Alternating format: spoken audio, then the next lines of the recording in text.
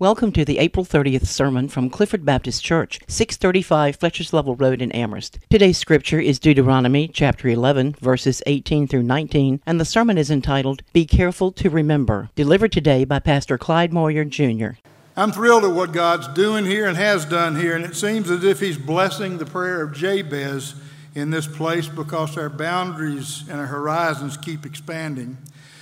From when I first got here, I don't know a single person who could have envisioned the growth of the congregation or the potential worldwide outreach through the internet, because there was no internet. There were no cell phones. There were still party lines. As amazing as that is, I have no doubt whatsoever that God is not done with us here, and that He is going to continue to bless this ministry and grow it, because we care about what He wants instead of what we want. The Lord continues to bring immensely talented and bright people here who have visions and ideas of their own, and they're bringing children of all ages. God never makes mistakes, and He certainly did not lead you here to warm 20 inches of cushion on the pew. God led you here because He's got something for you to do, a new ministry that you're going to start. Very possibly things that we haven't even begun to think about yet. And if you ever need a lift spiritually, go hang out with our children and young adults. They're awesome. I got to talk to the King Jesus kids last week, and it was wonderful. They're scary smart. They are excited. Our youth are excited. They're not only digging into the Word of God, they're sharing the Word of God when they go out into the world. These young people are amazingly bright and gifted, and I genuinely love them. They are my guarantee of peace that this church will be in good hands, better hands than mine ever were. Folks, we need to intentionally take the time to invest in our young people. They are treasures that God has gifted us with. Talk to them. Make sure that they're doing all right. Make certain they know that you believe in them. Make sure they know that you have their back and you mean it. Let them know that you love them and that you want to help them along. Don't just give lip service to it. I am personally determined to support and be there for any of our young people I can, as often as I can, for as long as I can. They are Clifford Baptist Church of tomorrow. We've come a long way from the church that I joined 57 years ago, but I'm extremely excited, more so now than I was when I got here. Even in the midst of the wonderful way that God has blessed us, we desperately need to keep our focus firmly locked on Jesus. Every church, and especially a church that God has blessed greatly, walks a razor-thin line, where one side will bring greater commitment and service to the Lord, and the other side brings the temptation to take a break, slow down, and enjoy the sweet fragrance of things accomplished in the past. And that second one is evil. There is a great danger in letting our spiritual guard down for even a little while, because walking with the Lord is like roller skating uphill. You either maintain focus and keep working and moving upward, or you'll begin coasting back to where you used to be. There is no standing still in the walk with the Lord, and it's always harder to make the climb the second time. I am, believe it or not, of the last generation of people that can remember the mistakes we made that held us back. I also remember the things the Lord did to bring us from where we were to where we are, and I don't ever want us to go back. Please take your Bibles, if you would, and I hope you have them, and turn to the Old Testament book of Deuteronomy. Be Deuteronomy chapter 11, verses 18 and 19. And this is where we'll spend our time. The primary ideas of these two verses are the sermon. That's Deuteronomy 11, verses 18 and 19. And God's word says, Therefore shall ye lay up these my words in your heart and in your soul, and bind them for a sign upon your hand, that they may be as frontlets between your eyes. And ye shall teach them your children, speaking of them when thou sittest in thine house, and when thou walkest by the way, when thou liest down, and when thou risest up.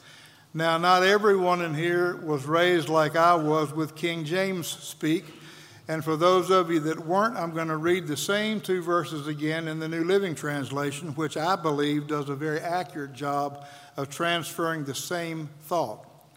So commit yourselves wholeheartedly to these words of mine. Tie them to your hands, wear them on your forehead as reminders. Teach them to your children. Talk about them when you are at home and when you are on the road, when you are going to bed and when you are getting up.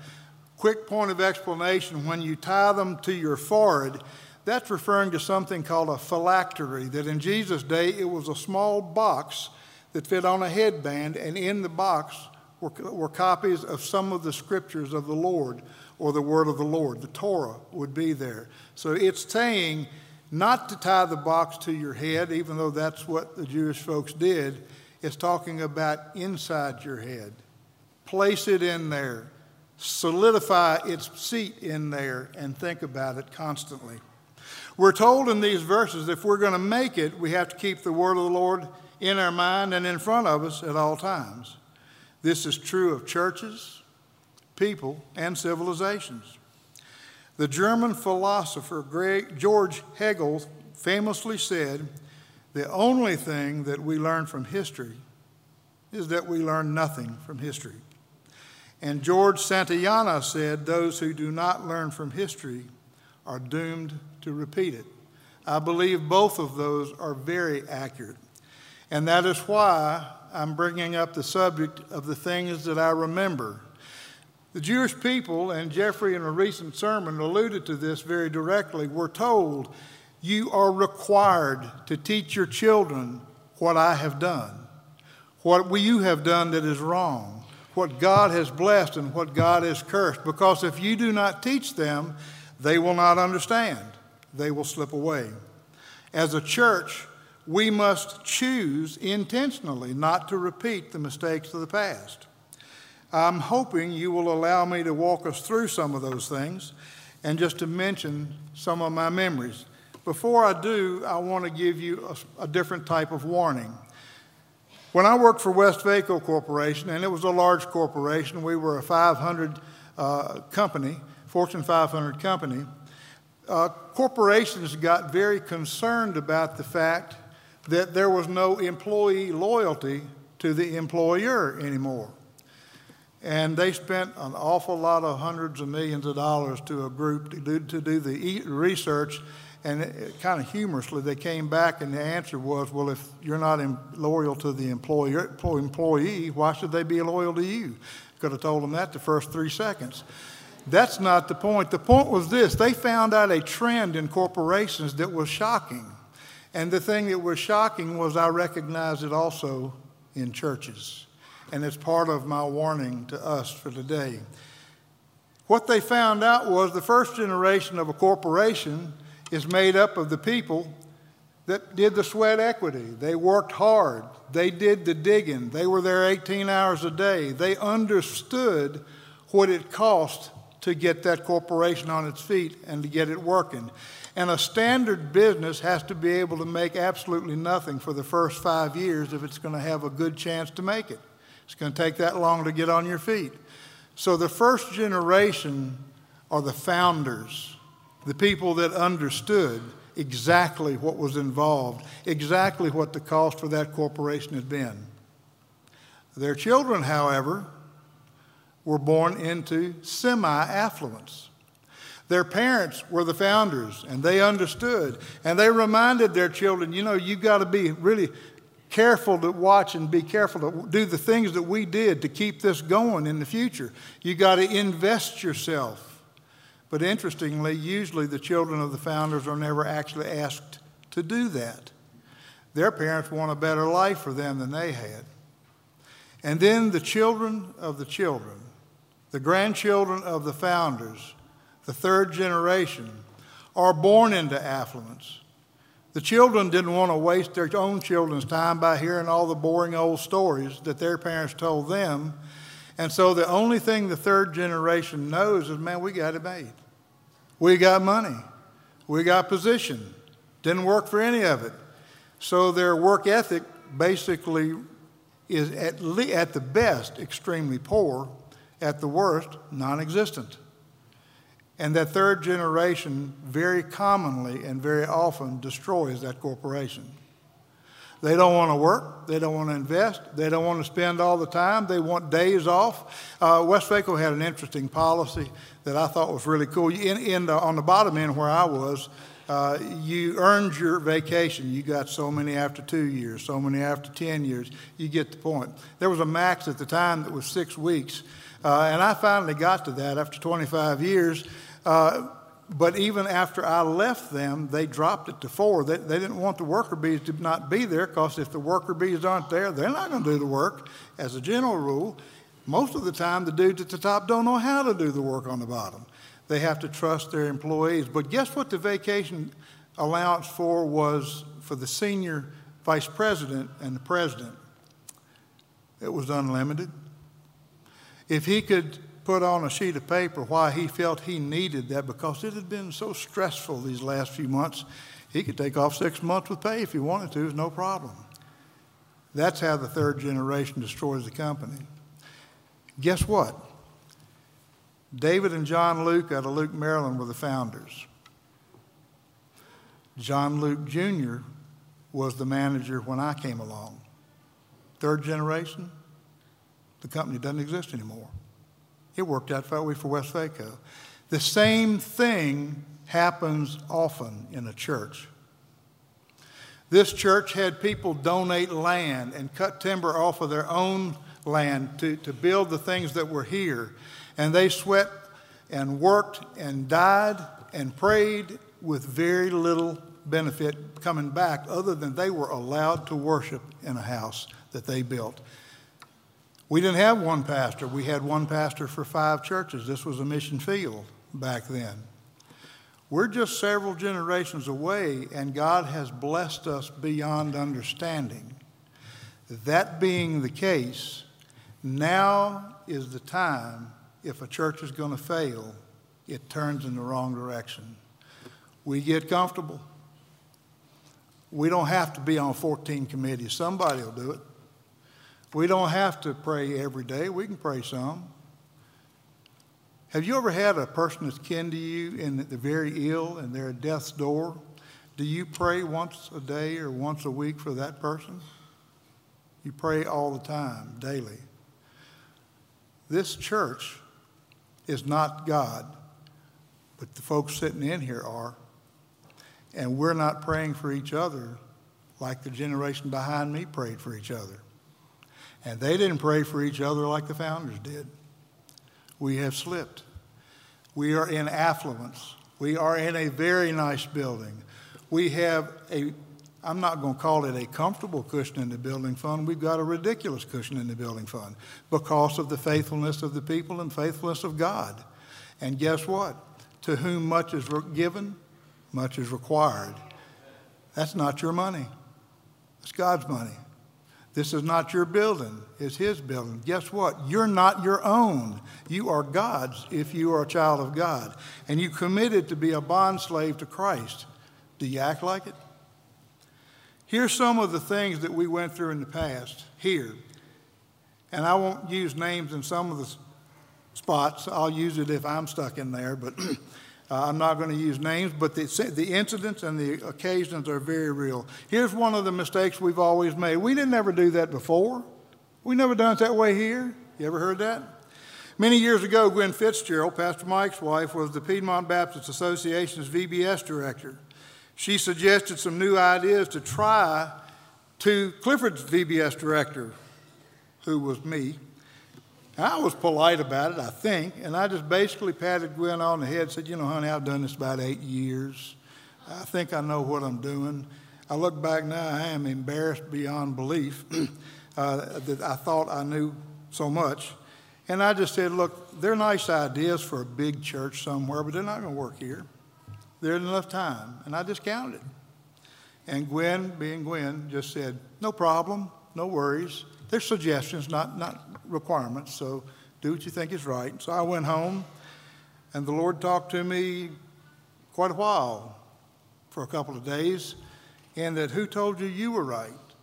Why do you think you know this won't work? By the way, have you tried it? Actually, no, Lord, I haven't tried it.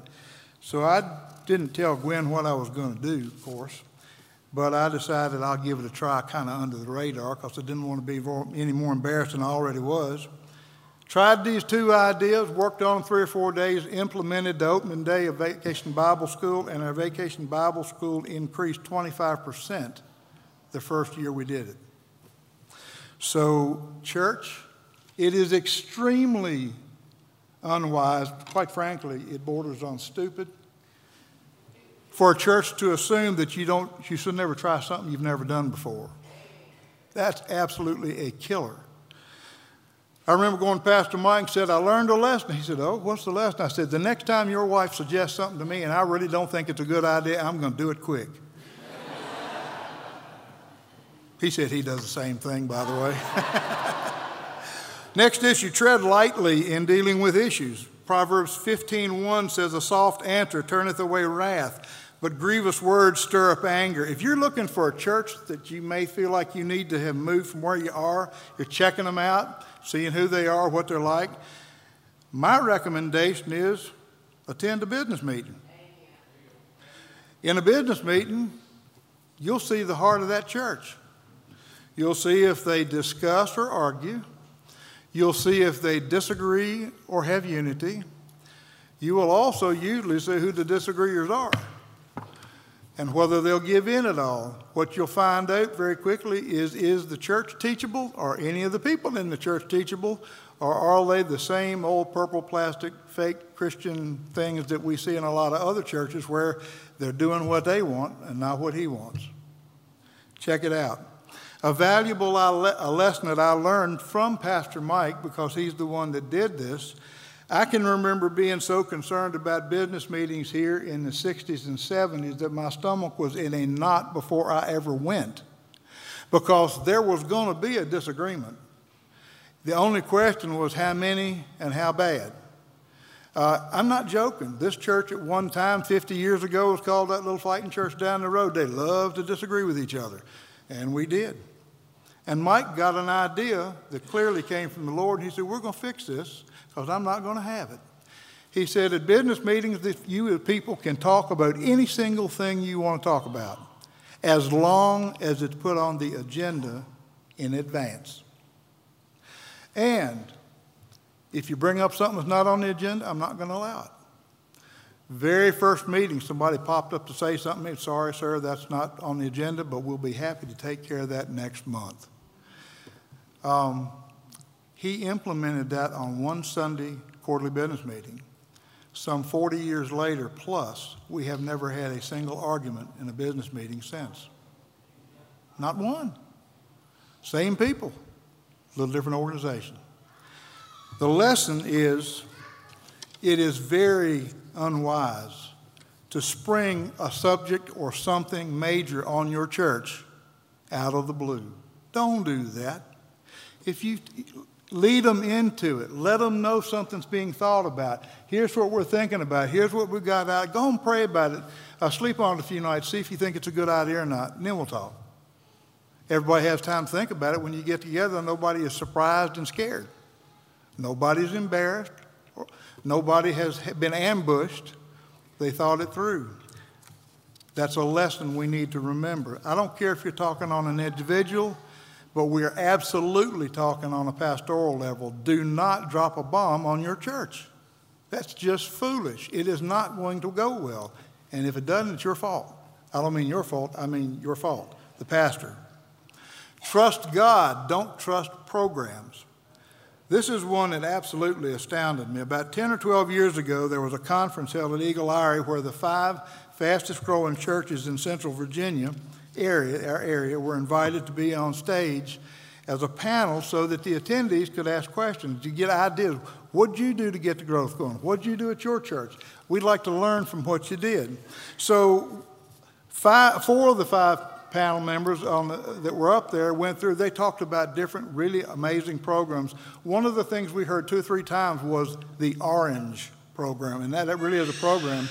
Orange is a major children's Sunday school program. It's a good program. There's nothing wrong with the program.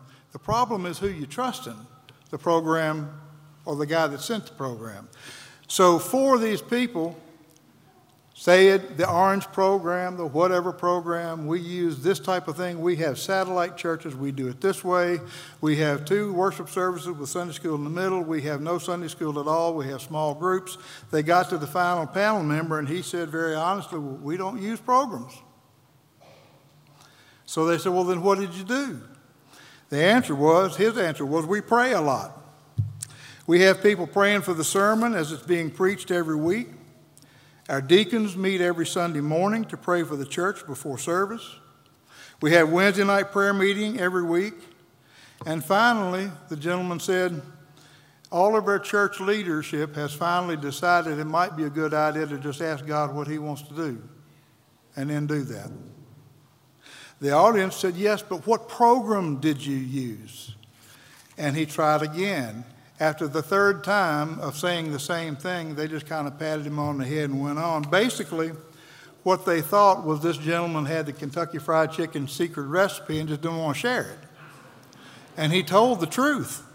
How sad is it that this one person couldn't convince an entire auditorium at Eagle Eye of pastors and church leaders that it'd be a good idea to pray to God and ask him what he wanted to do. And then just let him do it. They couldn't get it. They didn't buy it. They did not believe it. Never trust a program, no matter how good it is, above God's wisdom. And never assume God's wisdom until you ask him what it is. Next point, pay attention to the back door, not just the front door. That's an odd one. Actually, it's very explanatory in a way. It means that if you have 50 new members joining every 2 months, but you also have 50 old members leaving every 2 months, you ought to pretty much find out why there's a hole in your bucket. Seeking to gain new members is important, but it's more important in my personal mind to find out why are people getting dissatisfied and leaving. If you use statistics in interviews and find that out, you will find out very quickly there are 2 benefits. 1, people will appreciate that you actually cared enough to ask them. And 2, you'll find out where the hole in the bucket is. There's something you're not doing as a church. There's some area of ministry we're missing completely if we keep losing people out of the back end of the church. There are many, many church leaders that only look at the top number. We were 730 last month in membership, and we're 732 today. Of course, they overlooked the fact that 150 joined and 152 joined and 150 left. There was a 2 gain, and that's all they remembered. Now, don't trust my math. I might not make that work, but I'm not good in math. But you get the point. The point is constructive criticism is totally valuable, totally necessary, and it should be desired by pastors and leaders, not shied away from because you might tell me I'm not doing something good. Guess what? If I'm not doing something good, it's bad. If I'm not doing something good and don't know it, it's going to get worse. It isn't going to get better. It doesn't go away. When was the last time you saw a wildfire start this big and just sit there and stay that size? If you put it out quick, it stays small. You cover the deal. It's done and forgotten. If you leave it alone, it can build to a point where you can't catch the fire anymore. It can happen in a church.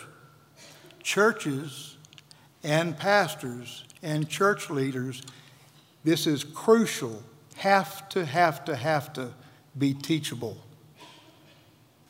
You got to realize you don't know everything. Folks, you may see me up here speaking at the moment, but you have the same Holy Spirit in you teaching you if you know the Lord that I've got in me, and he's telling you the same stuff. We work for the same guy. There's no difference in level here. This is just my job description, and I'm just sharing stuff I can remember. I should listen to you. I'm not going to learn by looking in the mirror. I have found out the hard way that when I make a mistake, I do this in math. I had some problems that I had to work with back in surveying in college many years ago, highway surveying. I was laying out an interstate curve, and the problem itself took 2.5 pages to fill out the question. And I didn't have a calculator. I worked that full thing through 3 or 4 times, got the same answer each time. I got a friend to look at it. I made the exact same mistake every time. We don't see our own mistakes. You just don't. You have to have people that will breathe into you, speak into your ministry, invest in you to help you do things better. Two things happen there. The knothead pastor learns, which helps me a ton, and the person has skin in the game because their advice was heeded and taken. Now it's your church. You're helping lead it. You've got more investment here than you did. Churches need to be teachable. Don't try to keep ministries going just to keep people happy. Now this is, as the English would say, a very sticky wicket. You have old Pastor Clyde who's done this job since there was dirt. And it's his program, and he's done it forever, and he's up there, just look at him. He's got both people came to the class again today. And one of them was dead. Everything has a season. It's Ecclesiastes. It's not just fancy words that sounded neat that Solomon wrote down. We will always do the same thing. The whole deal at Clifford is the gospel. Preach the gospel, him crucified, risen from the dead, at the right hand of the Father. That's the gospel. But you can teach the same thing in different ways. You're going to have to adapt your methodology of teaching the exact same thing to the current situation, the culture that the people you're preaching to are living in. You can say the same thing exactly in a different way. You do it all the time. Anybody in here that does not have a King James Version Bible, you're doing it just by having a Bible that's not King James Version, because that's called dynamic equivalence. That means you take the truth right here in the translation you trust the most, and I turn around and I tell my brother Harold there what it means in my own words. I'll never forget, we had a class one time, and I was trying hard to explain the intricacies of how to know if you were going to heaven or hell, and what was hell like, and where was hell. And somebody asked me, well, if they never accept Christ over here, whatever, what do they? And I could have gone into it and said, well, they have committed the unpardonable sin, and they have lost their last chance to change because now they're dead and they can't change their mind. What I said was, well, they're toast. Same thing. That's dynamic equivalent. And that might not be the politest way to say somebody went the other way, but they're toast. For eternity, they're toast. They ain't never going to not be toast. It's better to decide on this side. That's the way it tends to work. We don't keep ministries going to keep people happy. When the ministry begins to lose its oomph, lose its power, lose its shine, nobody's excited about being there anymore. Change it.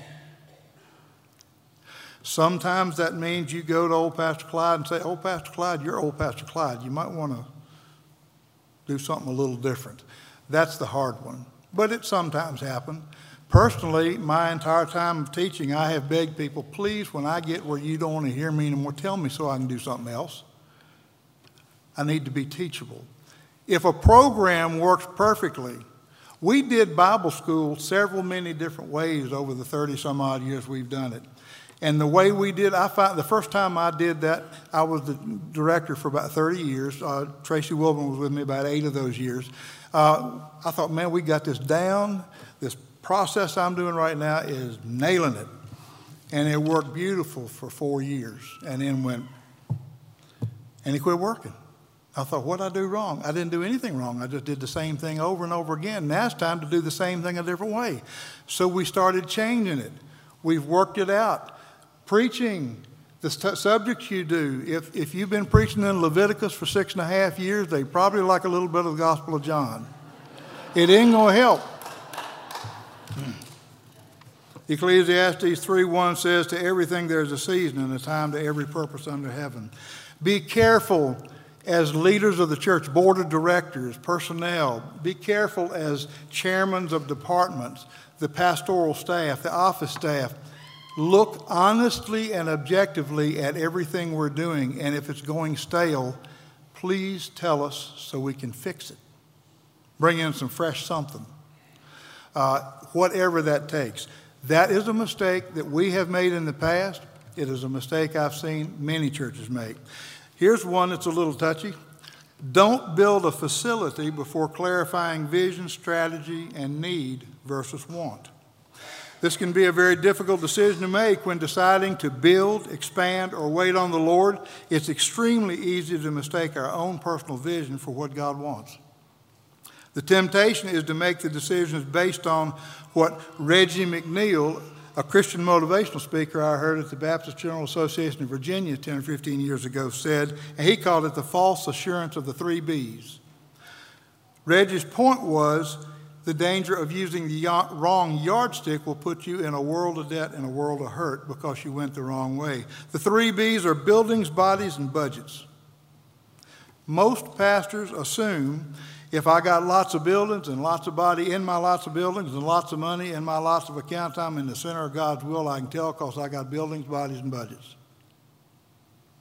No. The most spiritual church I've ever stood in to preach was a stick church about 10 or 15 feet by 20 feet. And by stick, I mean crooked stick stuck in the ground you could stick your hand through. And the people in there were sold out to God. They didn't have anything. The possessions we have as a Christian church have nothing to do with the level of our spirituality. Nothing. And in fact, can be the greatest hindrance to becoming closer to God that you can have. And we'll talk about that just in a minute. Make sure that you remember we're stewards of God's money, and we got to do what He wants us to do with it. The lesson here is very simple. Do your due diligence as a member, not as the pastors. I mean every single soul on the roll. And by the way, that's 952 of you, so we ought to be able to get a good decision. Do due diligence in honestly assessing every possibility. Do not spin the facts in a direction that agrees with what you feel. Divorce personal desires and biases from the process, and now you might be close enough to where you can hear what God's going to say. Simply get yourself out of the way and let me get myself out of the way. He'll be happy to tell us. Are we happy to do what He says if it's not what we want? We shouldn't take care of ourselves and neglect the community around us. There are people in our neighborhood we've never witnessed to.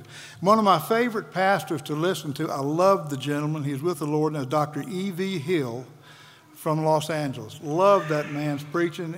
When he preached, it's just like the Spirit landed on me like a ton of bricks. He said for years he had preached at his church there in Los Angeles, I believe it was.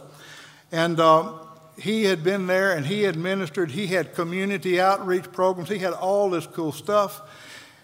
And there was a guy across the street one day. He was getting ready to leave, and he just saw this guy directly across the street from the main entrance to his church who was mowing his grass. And he thought, I don't think I've ever seen him in my church.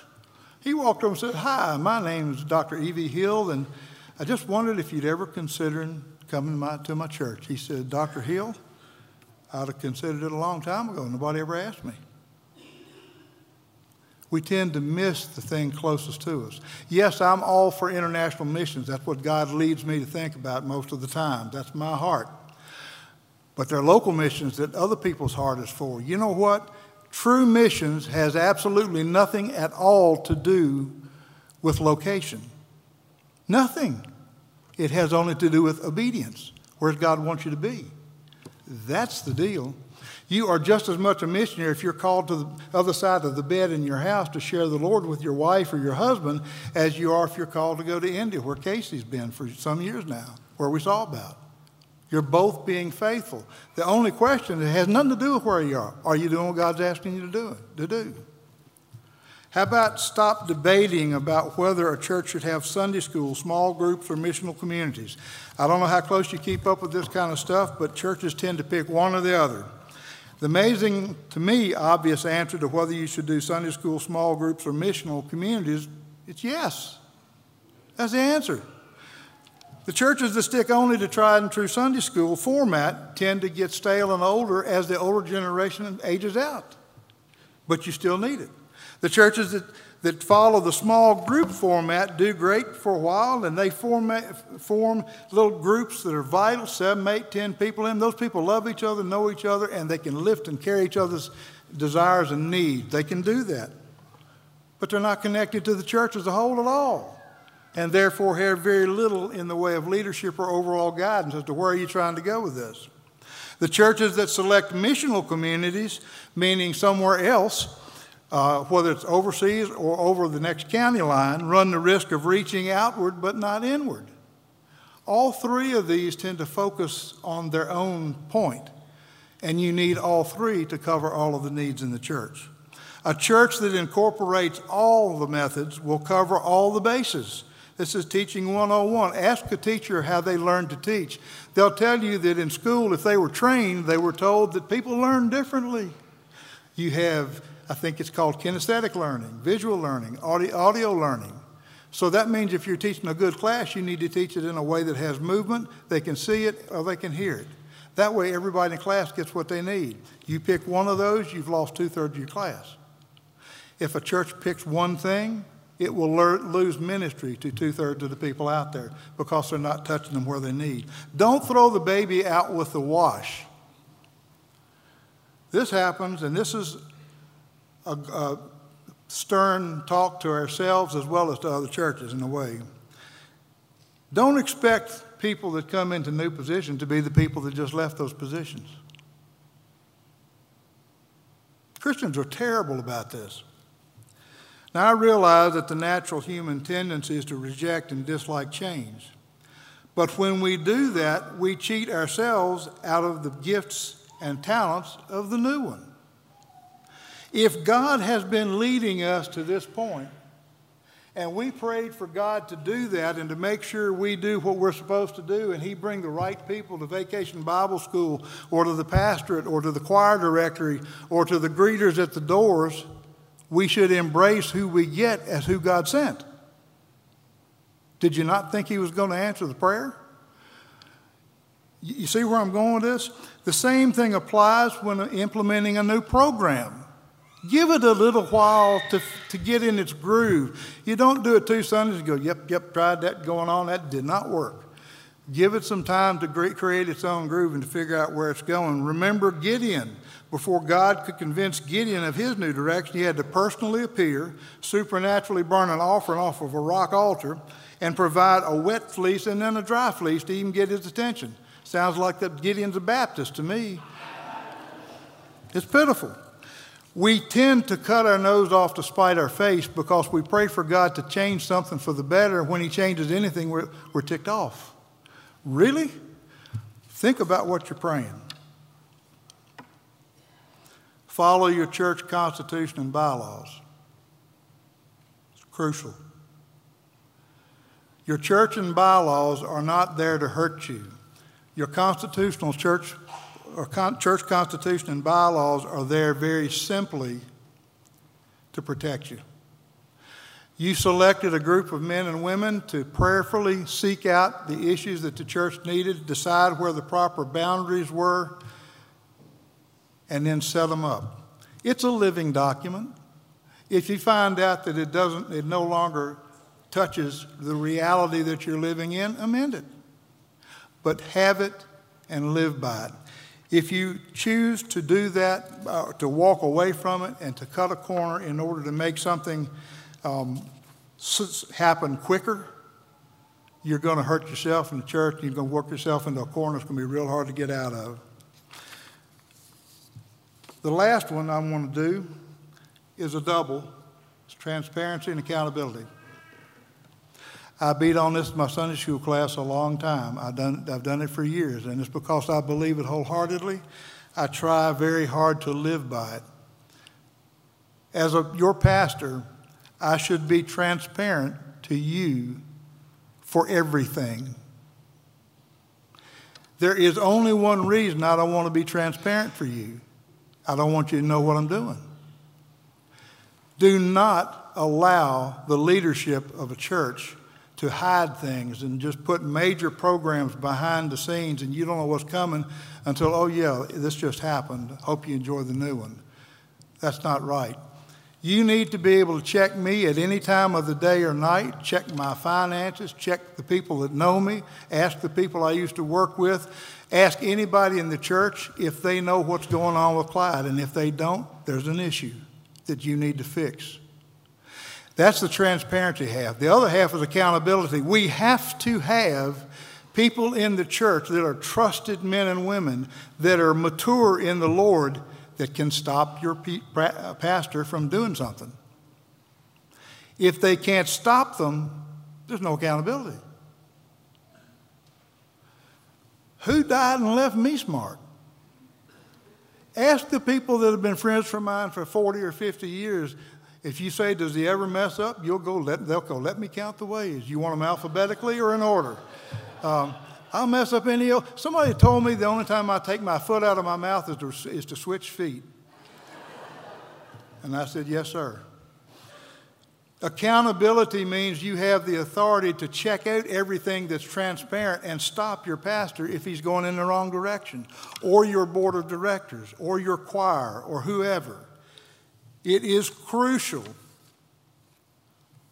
In a letter to Bishop Creighton on April 5th, 1887, Lord Acton said this: power tends to corrupt. Absolute power corrupts absolutely. I'm done going through the what we did wrongs. I'm happy to say that as far as I know, we're not doing any of those wrong anymore. But we're on that edge that is so dangerous because we're doing well. It is at that precise point that most civilizations, most churches, and most Christians make a misstep. They relax. Satan is extremely smart, and he is extremely patient. He will wait until you turn your back. Quote a friend of mine, if you walk a slick creek bank long enough, you're going to eventually slip and fall in. Stay in the safe zone. If you're here this morning, maybe you're thinking, well, that didn't have anything to do with me because I'm not leading in the church. If you're sitting in this congregation, I'm accountable to you. You do have something to do. But more importantly, we all have an accountability partner. His name is Jesus. I've come to him and confessed my sins, and he has forgiven me, even though I still fall. Maybe someone is here that has not done that yet. Consider if these things are important for a church that I've mentioned. They're actually more important for you as an individual. You either have Jesus or you don't. Let's boil the whole thing down for the church and for the individual. Don't do anything until you check with God first. Then do exactly what he says, exactly the way he said, exactly as much as he said, with no more extra than he said, all the time. We'll both stay straight. If you need Jesus, you come. Let's close with a word of prayer. Father God, thank you for the folks that are here. Please remove me from what I was trying to say and hoping you spoke through me. Lord, bless our church to stay your church, not anyone in its church. We ask that you continue to guide us. I ask that you continue to guide me. Keep me straight through my friends, through the Holy Spirit, through your word, Lord, so that you can still use me. In Christ's name I pray. Amen. Clifford Baptist Church invites you to join us for worship every Sunday morning at 11 a.m. For more information about our church, please call our church office at 434-946-0555.